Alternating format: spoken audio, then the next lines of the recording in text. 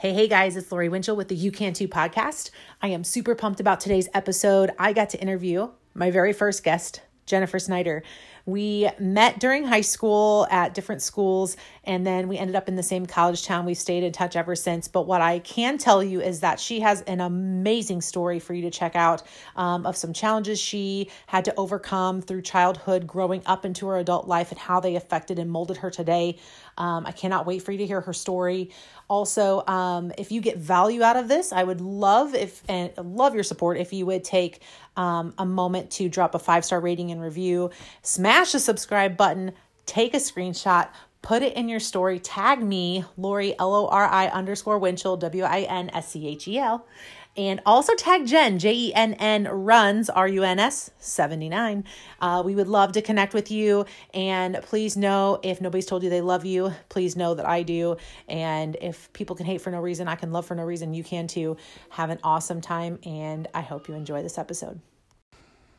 Hey guys, I'm super excited to introduce to you my amazing friend, Jen Snyder, who I have known since the sophomore year of high school, Yeah. Sophomore year of high school. Louis Honor Guard. Yeah. So we know each other through Color Guard. Those of you guys that don't know what Color Guard is, it's not just flags with the marching band. We do a lot more crazy stuff these days. We are doing like gymnastics and dance and all the things while twirling flags and rifles and sabers in the air, catching them in really weird places. So if you're not familiar with it, go Google DCI or WGI and see what you find.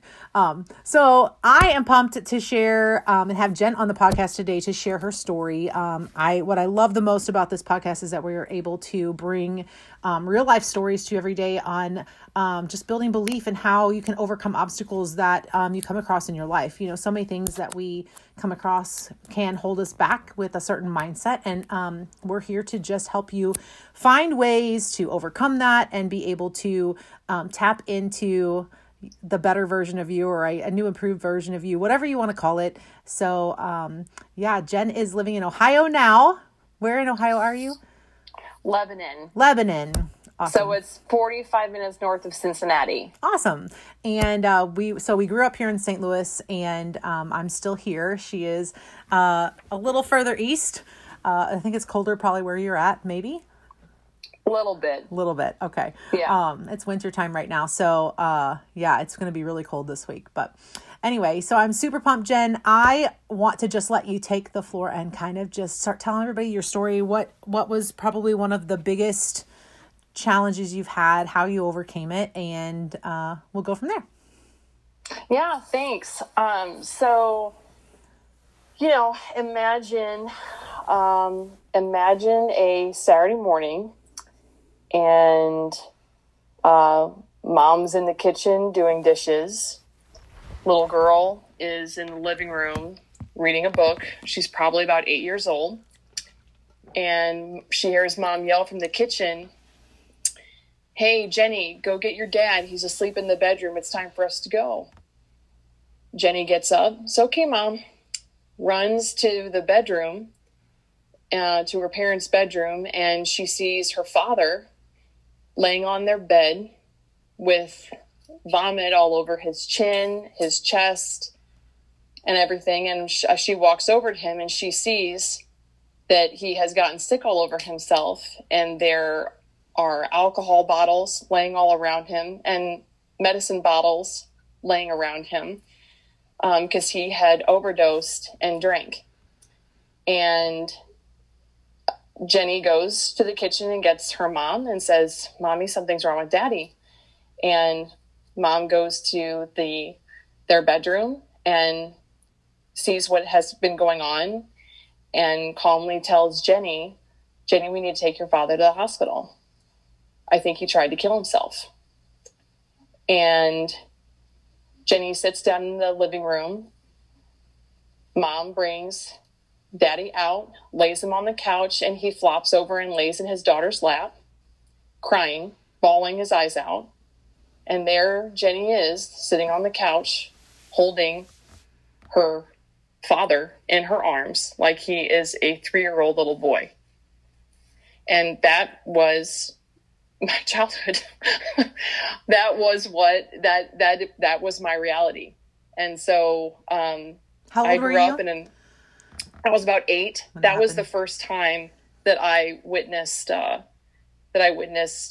him. One of the several times that he tried to hurt himself. So my dad was an alcoholic when I was growing up. He began drinking when he was maybe even before he went to Vietnam. He served in our military in the 101st Airborne Division from 1968 to 1972. Vietnam was a really disgusting, no war is good, but Right. it was particularly disgusting. And so he suffered from post-traumatic stress disorder, and he tried to self-medicate. And in doing that, he obviously became an alcoholic. And so I grew up in that type of house, in that chaos. And I think so there's so much to that story. It just takes a long time to even think about it, and talk about it. But I think the really tough thing for me was my dad. He kept trying to get better. He kept trying, but the problem is, when you've got an addiction like alcoholism. Alcoholism is kind of a different type of addiction than any other drug addiction. It's like a chemical imbalance in your brain. And when I was a kid, I knew something was wrong with my dad, but my kid mind couldn't put my finger on it. And I always felt like there was something that I could do. Mm-hmm. If I could just make him love me more, if I could just tell him that I love him all the time, if I can give him hugs all the time, then he won't want to leave me. I think that's what broke my heart the most was, if my daddy loves me, why would he want to leave me? And why can't he love me enough to want to stay? And I think that was so hard for me. And I became what's called codependent. And so I would follow him around and take care of him and make sure he was okay. And it didn't work. Because I thought I had some sort of power over this thing. And I didn't. I had no power, but I was only a kid. So I was thinking, well, maybe, as a child, well, maybe if I do this differently, maybe if I do this differently, maybe if I'm the best at this, maybe if I'm the best at that, maybe if I clean the house every day and nobody has to worry about anything, maybe if I kill myself this way, maybe if I do this perfectly. And then I became a people-pleasing perfectionist, and very afraid. And I was also, because my dad kept, in my mind, as a kid, he kept choosing drinking. So in my mind, that reinforced a belief in me that I was not good enough. Mm-hmm. So every time he chose to drink, instead of our family, or instead of me, I took that personally, I took it like something must be wrong with me.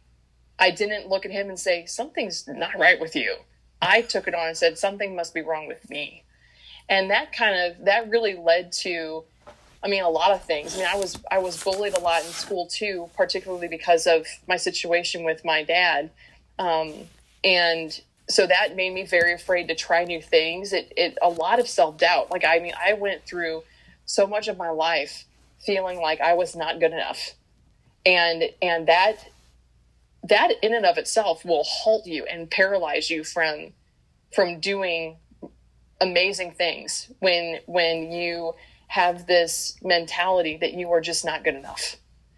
And so that led me into making really poor life decisions.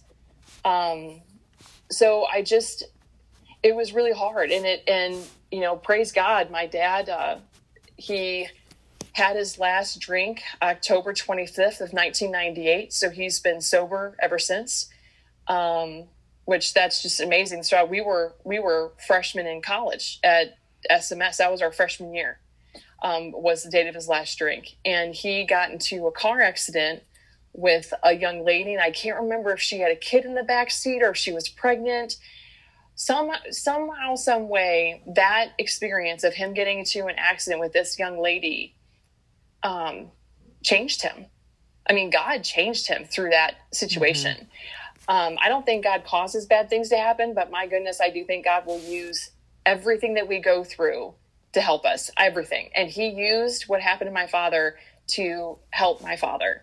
And I got, you know what's so funny is I remember I got so mad at my dad. I got so mad at him because I had tried for years to get him to stop drinking. Right. And then he gets into an accident with some chick, some stranger.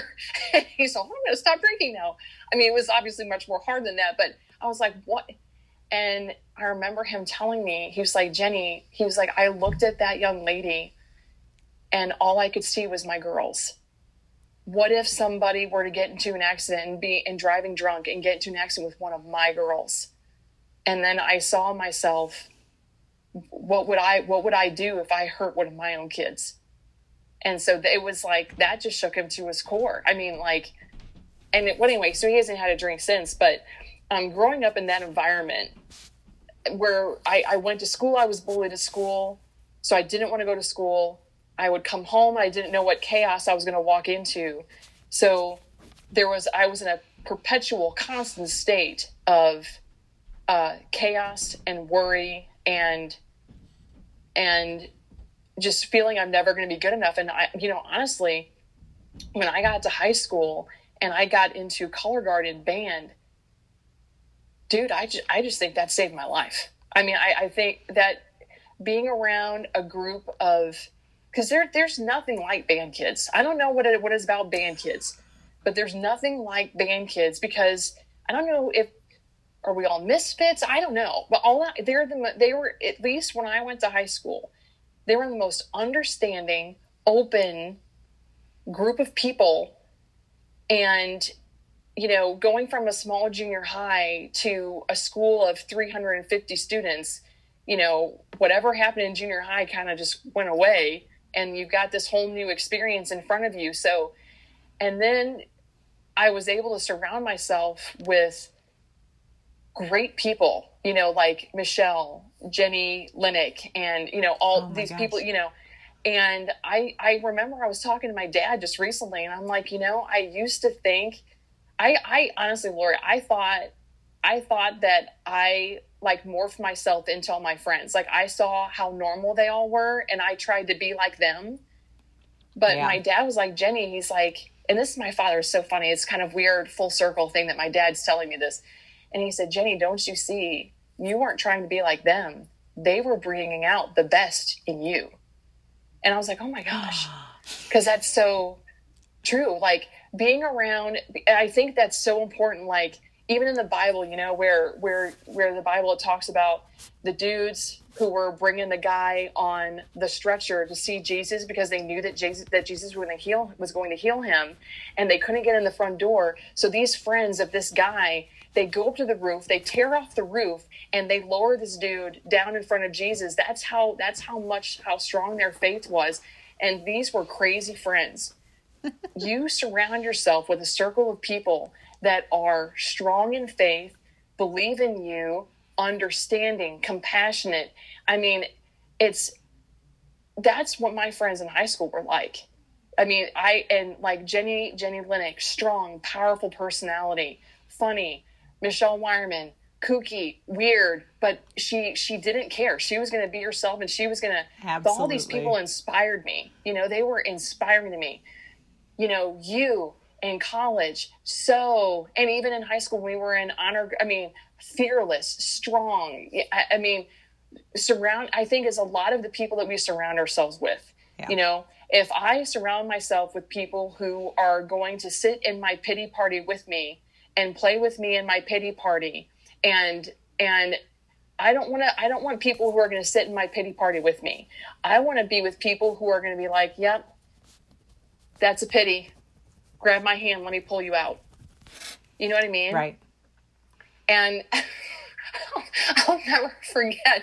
I had this, this is silly now that I think about it, but I remember I had this horrible crush on this guy in high school. And it was, Lori, if you would see a picture of this guy, you'd be like, Jennifer, what were you thinking? I had this really terrible crush on this guy. And your true friends are, listen, to be unreal is to be unkind. Okay. To not speak the truth to your friend, that is not being kind to your friend.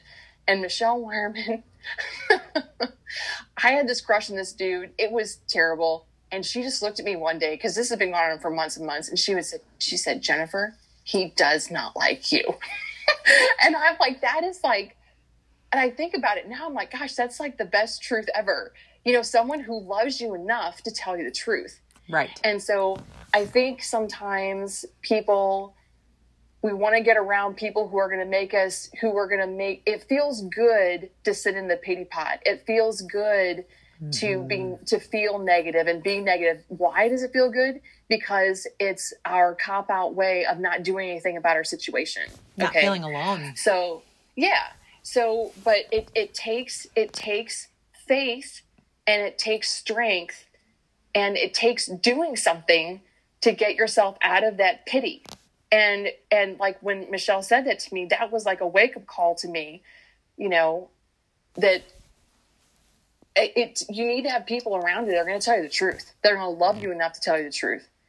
And so it led me, so like my dad, and then, you know, growing up in that situation and everything, I made some pretty poor decisions when I got into college. And I was in a very long relationship that was incredibly toxic and very dysfunctional, and very mentally and emotionally abusive. And I think it all stemmed from, I didn't think I was good enough to get any better. And also I wanted to be, I don't know, I wanted to be good enough for somebody. You know what I mean? Mm-hmm. And so I settled. And I allowed myself to be treated so terribly. And again, going back to the people that you surround yourself with, I remember being at a friend's house, and, you know, I was 28, and we were getting ready to go to a movie or something. I can't remember. And she was like, help. She's like, you know, she's like you. The girl knows how to put on makeup. She's like, she looks perfect all the time. She's, you know what I'm saying? Like, she's like one of those girls that, oh my gosh, she looks pretty all the time. So she's like doing my makeup and stuff. And we're talking about my relationship that I'm in. And she sees how absolutely miserable that I am, because I'm, you know, if you sell yourself short for so long, it just eats away at your heart. You know what I mean? Because you know that you've done that to yourself, you know, and it just, and I think that's where a lot of people's issues come from, is that where they, well, for me in particularly, I knew that I was not, I knew that my fear was prohibiting me from stepping out in faith and seeking and desiring what I truly deserved in life.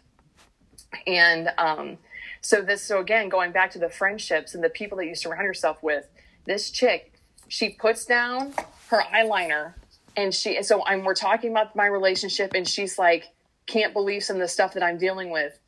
And she like grabs my shoulders, and she's like, literally, she's got her hands on my shoulders. She looks at me, she goes, Jennifer, you are beautiful. You are smart. You are funny. You are just fantastic. And she's like, you have so much you can offer. You do not have to settle for this kind of life. This is not the kind of life that God had in mind for you.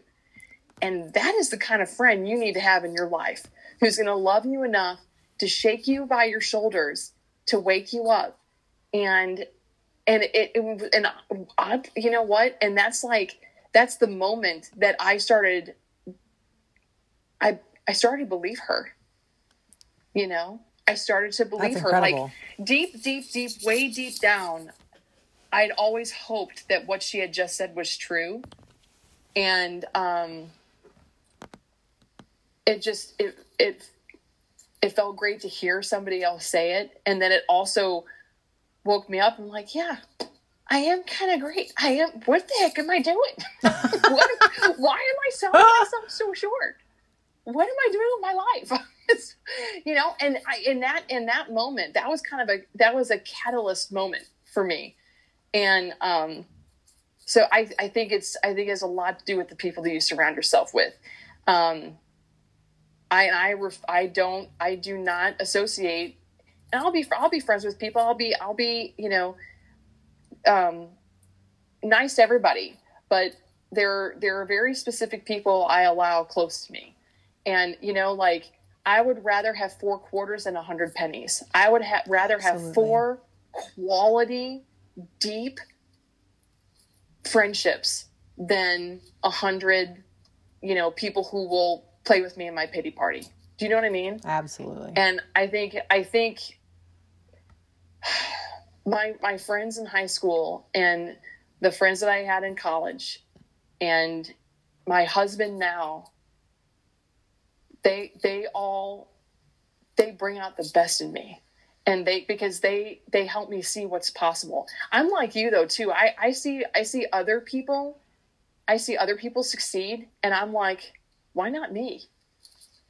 If they can do it, I can do it. So there was this runner called Roger Bannister. Roger Bannister was the first runner who ran in less than 4 minutes, because at the time, up until that time, no one had run a mile in 4 minutes.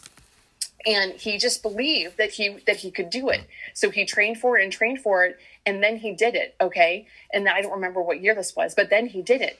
Do you know that following year, like 8 other people ran the mile in less than 4 minutes? And why did they do it? Because they saw somebody else do it. Yeah. Do you know what I mean? So I just, and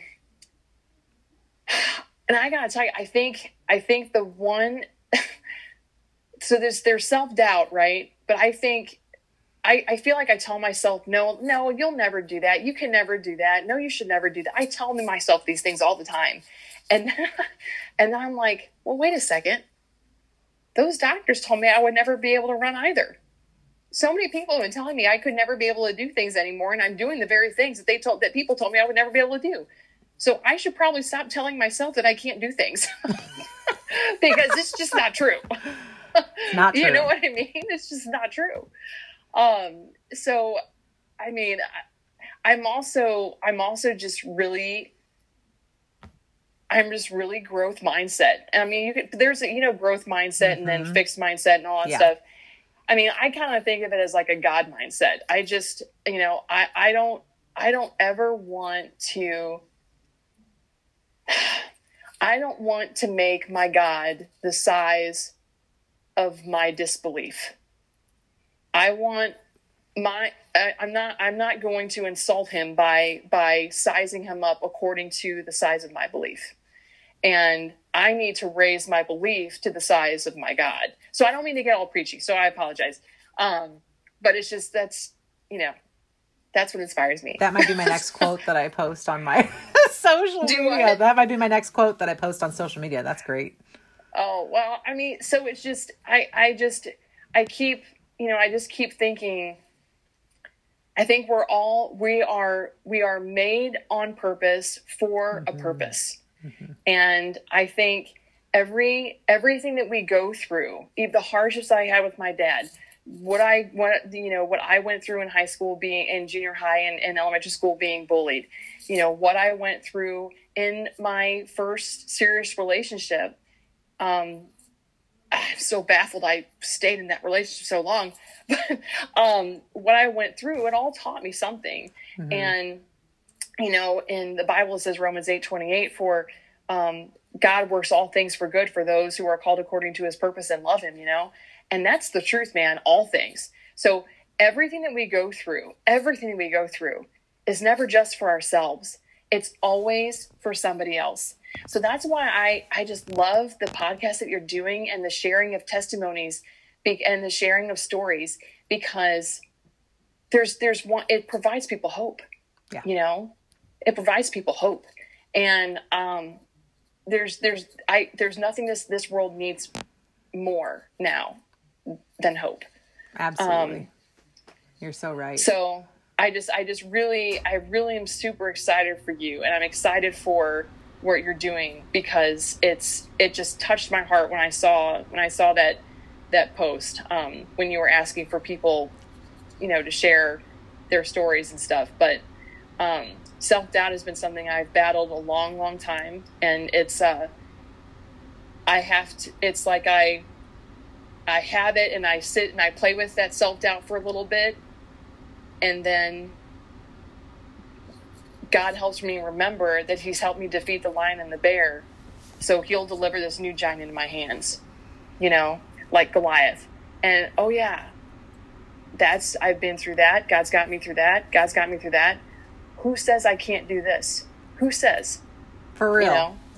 And, right? So, I think something that's the enemy says that a lot in the Bible. Did God really say, and, interesting when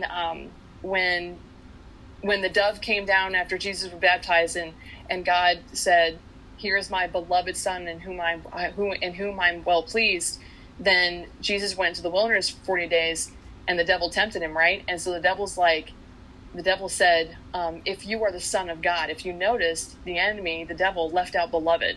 So he left out that word on purpose because he didn't want to remind Jesus that he was God's beloved son. And so I just really feel like,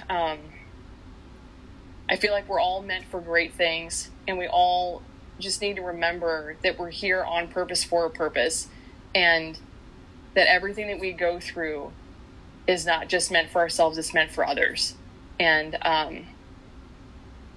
man, if what you share helps at least one person, it's worth it.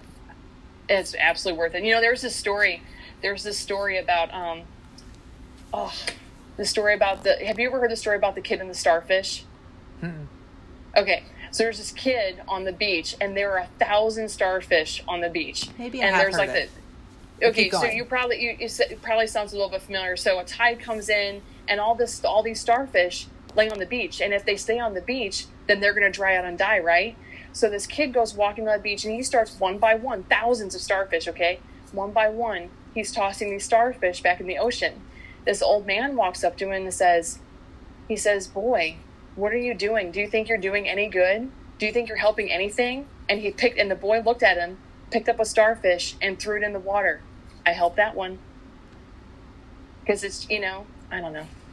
I'm sorry, I'm talking a lot. No, I love that. It's funny, you said a couple things, that resonate with me that I have been, as I'm going through a mentorship and training and listening to my favorite mentors, what I love is one of my favorite mentors always talks about the things that happen. They don't happen to us, they happen for us.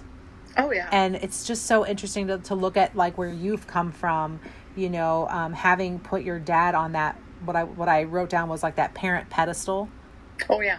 And trying and thinking that, it was something that you could do to change the situation, even being the child, and then how that, you carried that with you into all the way into that relationship that we were in until, right before now you're married with your husband and your beautiful children. And it's just crazy how like that pivotal moment of your friend holding your shoulders and just being like, listen here, get it together. And it's interesting how it's so cool to look back and be able to put all the pieces of the puzzle together. Because when we're in the heat of the moment, when those things are happening, we don't see the big picture. And I always like to talk about how, there are people that live by the 3x5, but there are so many of us that live by the 16x20. But sometimes we're in a moment of 3x5, but we can't see the 16x20 because it's foggy or it's cloudy or we just can't see that big picture. And then after we finally get, if we're lucky enough to get to the 16x20, it's just really neat to see how all the pieces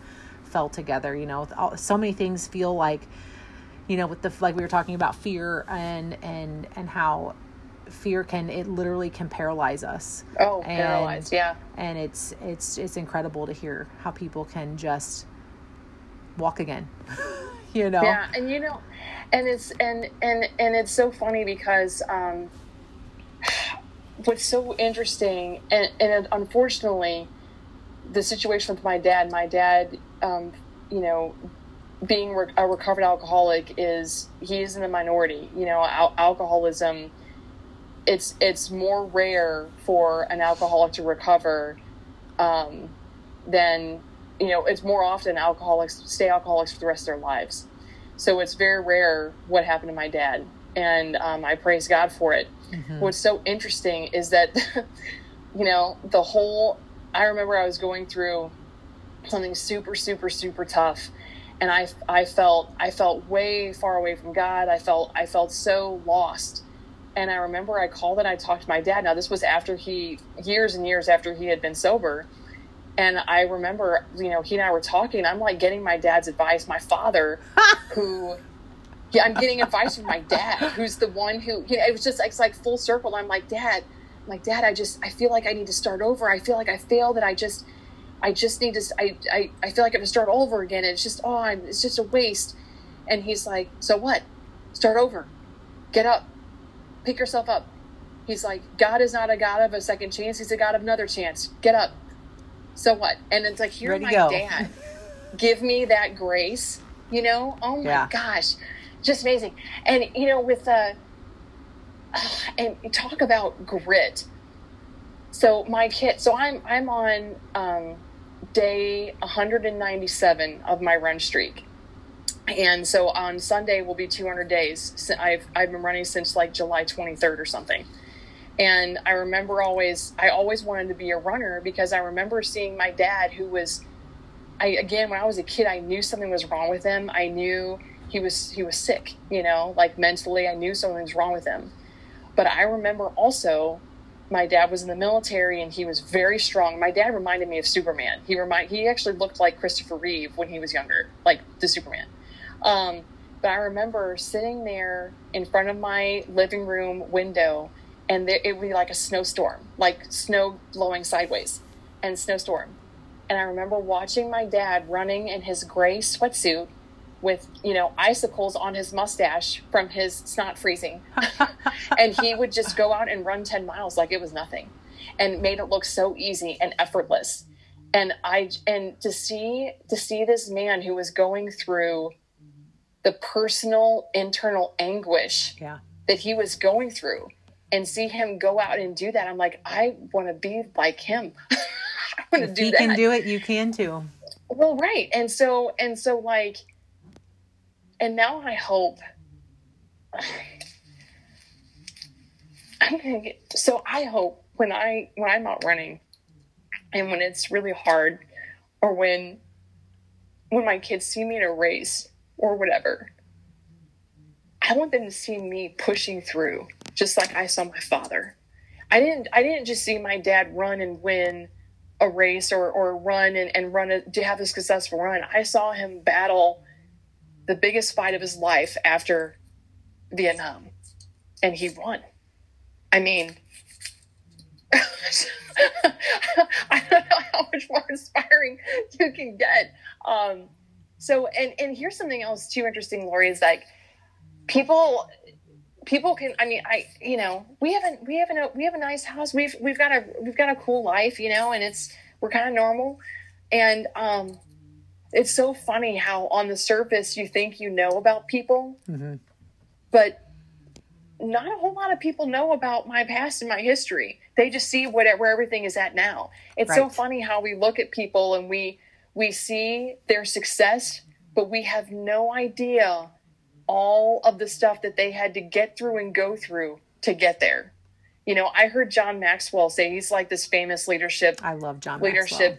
John, all right. So him, right? So I heard him on one of my favorite podcasts is Craig Rochelle's leadership podcast. Craig Rochelle is the pastor of Living Word Church. If you have the YouTube or the YouVersion Bible app on your phone, his church created that Bible app. Anyway, so John Maxwell said, people ask him all the time, or they tell him all the time that they want to do what he does. And he's like, oh, that's great. But are you willing to do what I did to get here? Right. Like all of the work and all the battles that people have to go through. And that's what inspires others is how did people get through it? I watched in 2019, I think it was the Boston Marathon in 2019. And 2019, the Boston Marathon, it was like 33 degrees, sleet, heavy downpour rains, 36 mile an hour winds, the Boston Marathon. And if you've been living in America, if you've been living in America for the last, 10 years, you know what the Boston Marathon is. You know it's incredibly difficult. Throw on 36 degree weather, snow and sleet and rain, and 37 mile an hour winds. Yeah, no way. So right. So I watched the Boston Marathon on TV. I was actually at work and I watched it on the computer while I was working. I won't tell anyone. That's Des Linden won the Boston Marathon. She was the first female or first American woman to win the Boston Marathon in like 20 years or something. But when you go back through and you look at those pictures and you see those people, and not just Des Linden, not just, I mean, she's an elite athlete, but not just Des, but you see all of the normal people like you and me, just like, they're just, yeah, you can see the picture of their face and they're just, they just did enough to qualify to make it to go. And yeah. And they're trudging ahead through wind and rain and snow and cold. And it's just, that's grit. And, pushing past your fear and I think that's what I try to tell my kids so much is like when Emma is about ready to play a basketball game, and she's really afraid because she's nervous and scared and the other team looks bigger and that kind of thing. I try to encourage her. It's okay. Go out there and let me tell you, you give your best fight. If you're going to go down, you're going to go down swinging. You do your best and you leave it all out there. And I tell her, I mean, just honestly, I'm like, honey, you can get 5 fouls a game. Get at least 4 fouls. Foul at least 4 times, because it's just, get aggressive, be confident. And I'll tell you what, the more times, it's just fighting your fear and fighting that self-doubt is like working a muscle.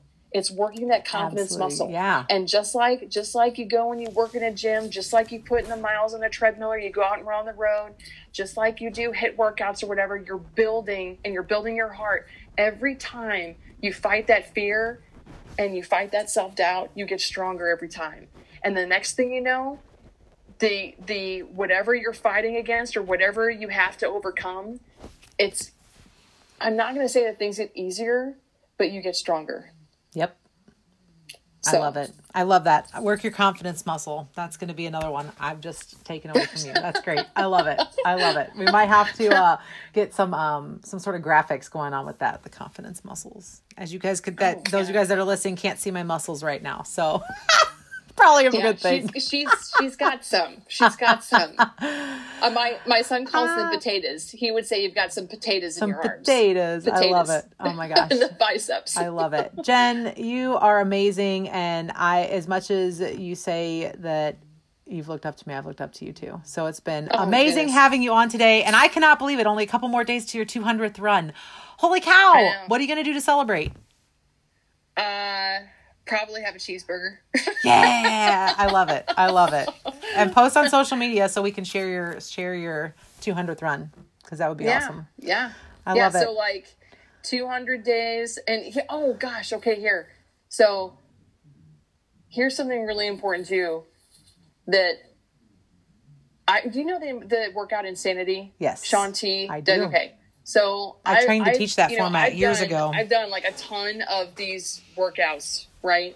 And I would quit like halfway through almost every of these workout programs. They are hard. And then Insanity is hard. They are hard. very hard. And I did Insanity and I got through it. And I did the whole thing and I did it twice. And let me tell you what, to not give up on yourself, to keep a promise you made to yourself is, I think that's one of the biggest things that I'm most proud of, is not giving up on me. And when I was in Al-Anon, and I went to Alateen when I was, that's for kids who have parents who are alcoholics, right. And Al-Anon is for families and friends. And I remember they said, if you can find a picture of yourself when you were a kid, would you say half the things that you say to yourself to that child? And if the answer is no, then you should not be saying it to yourself either. Yeah. And for sure. I think about that, and I think about my own kids, and what message am I trying to send to my kids, and what the message I'm trying to send to them, I need to be telling myself as well. For sure. So, I love it. That's sorry. great. No, that is absolutely great. you know, it's, I'm so excited that you hopped on to be my very first guest on our podcast. So awesome. And I just want to thank you again for popping on. Yes. I want everybody that's listening, if you got value, you need to drop a 5-star rating and a review, and share, subscribe. And if you're a little extra, take a little screenshot, post it in your story, tag me, tag Jen, which will drop her info. Tell her how much you love her and how awesome this episode was, because she is pretty much a rock star. So, yeah. So again, Jen, thank you so much, and we'll talk to you guys soon.